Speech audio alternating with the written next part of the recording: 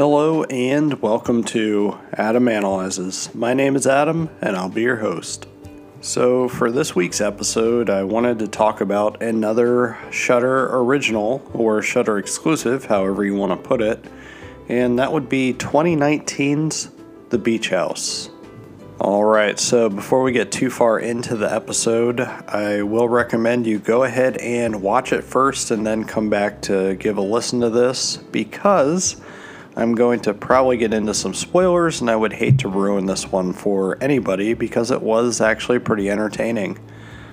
So if you want to know simply if I thought it was good, yeah, I thought it was a pretty good movie and was somewhat surprising. But anyway, spoiler warning there, and well, I think we should get into the episode completely. The Beach House, at its simplest description of the plot, is Emily and Randall are having some issues. Their lives seem to be going in different directions, so Randall decides that they should have a romantic getaway at his father's beach house. Considering Randall no longer talks to his father, both Randall and Emily had no idea that the beach house was currently being inhabited by family friends Mitch and Jane. Mitch and Jane convince Emily and Randall to stay at the beach house with them and that neither one would intrude on each other. And later that evening, they had a dinner.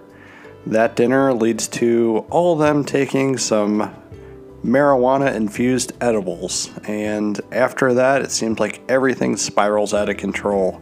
I think one of the more interesting things about this movie is the fact that it's suggested that possibly the weird things that everybody's experiencing and seeing might be because of the edibles. It appears to be THC-infused chocolate. And in the movie, after they take that, it seems like everything goes wrong. However, it is established that very early, like in the very beginning of the movie, it's shown that the deepest depths of the ocean, that there is something that's getting unleashed, and we're not really quite sure what it is.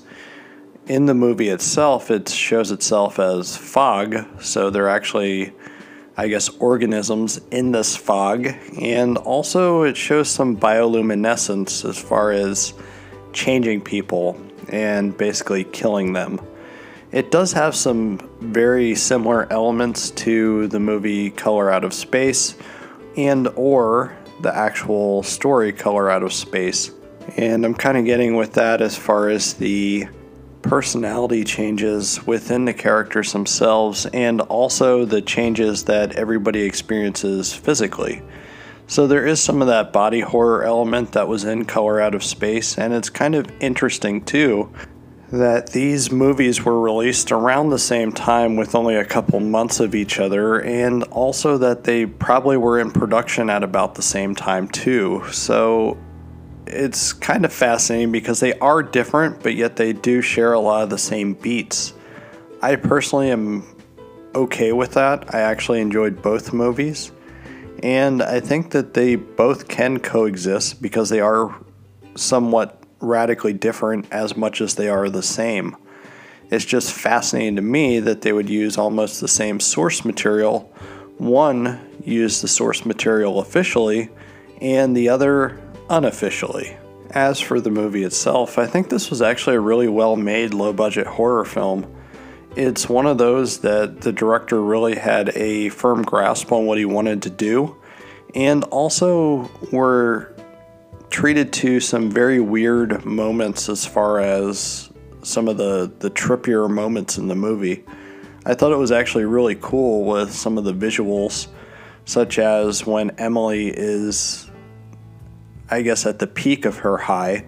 It shows a blue and red, almost a anaglyph 3D in a way to provide a stereoscopic effect.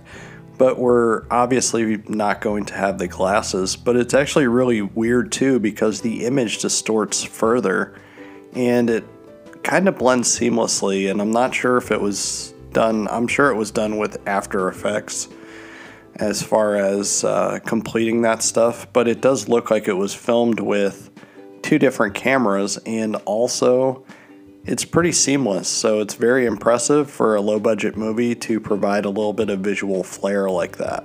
So in addition to some strong direction, we actually get some pretty strong special effects here too. I think a lot of the special effects look great.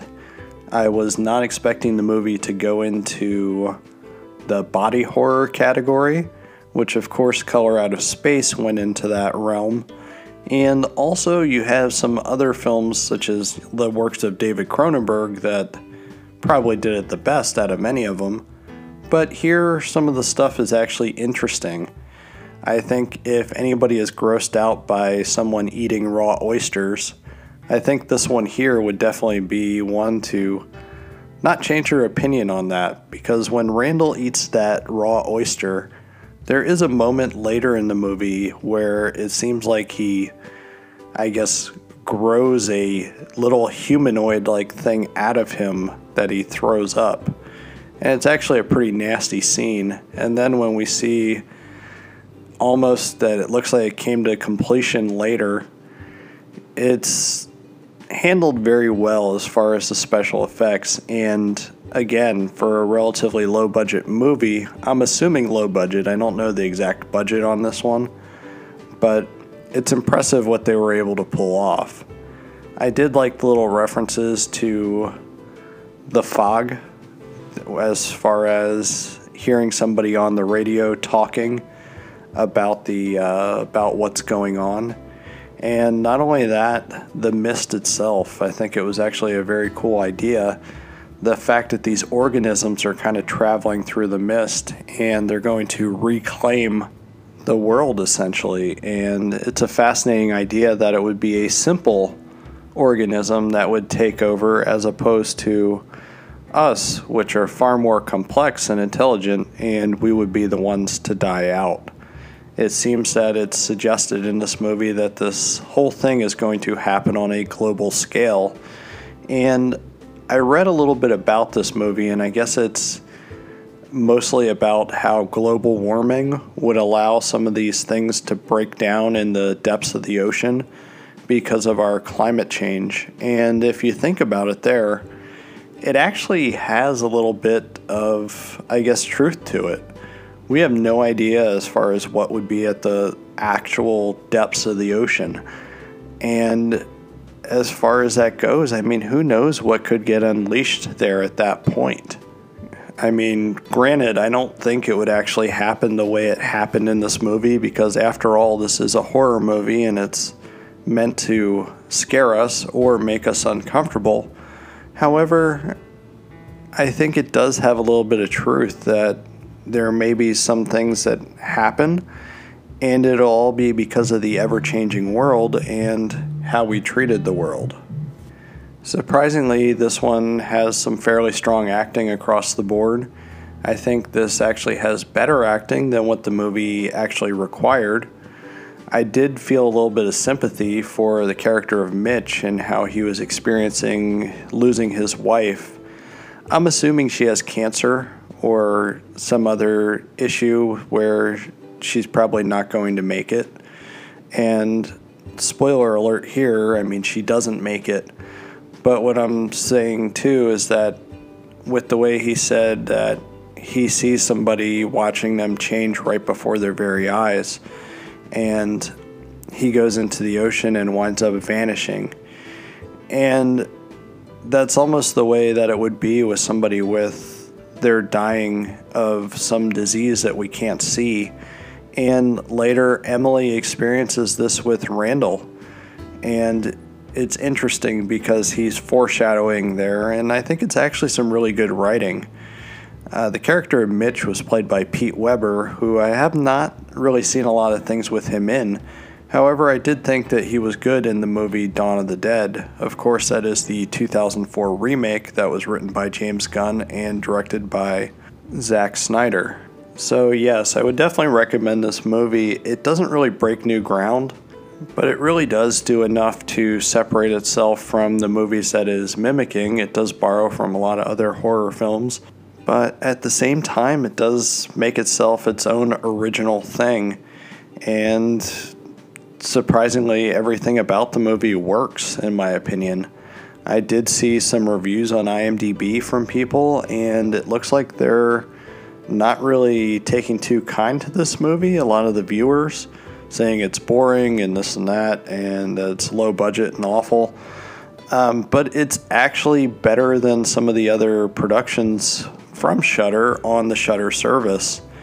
And I know that Shudder just buys movies, but I really do think that this is one worth checking out. And at the end of the day, the only thing that you have to lose is your time. So if you have a free 87 minutes, go ahead and check this one out. It's kind of a breezy watch, and it's pretty entertaining at the same time. But with that being said, I think I'm going to close out this episode. As a reminder, you can find me on Twitter and Instagram at Adam_analyzes. If you do not do the whole social media thing, you can also shoot me an email at adamanalyzespodcast@gmail.com. I do take some suggestions or requests, and, well, I will do my best to accommodate that. You can also check me out at adamanalyzes.com. There you can catch up on some past episodes. And if you're enjoying my podcast, if you would, please leave me a 5-star rating at the podcast listening platform of your choice. I do appreciate those digital hugs, and it'll allow me to continue making these for you and reach new listeners. But with that being said, be kind and good night.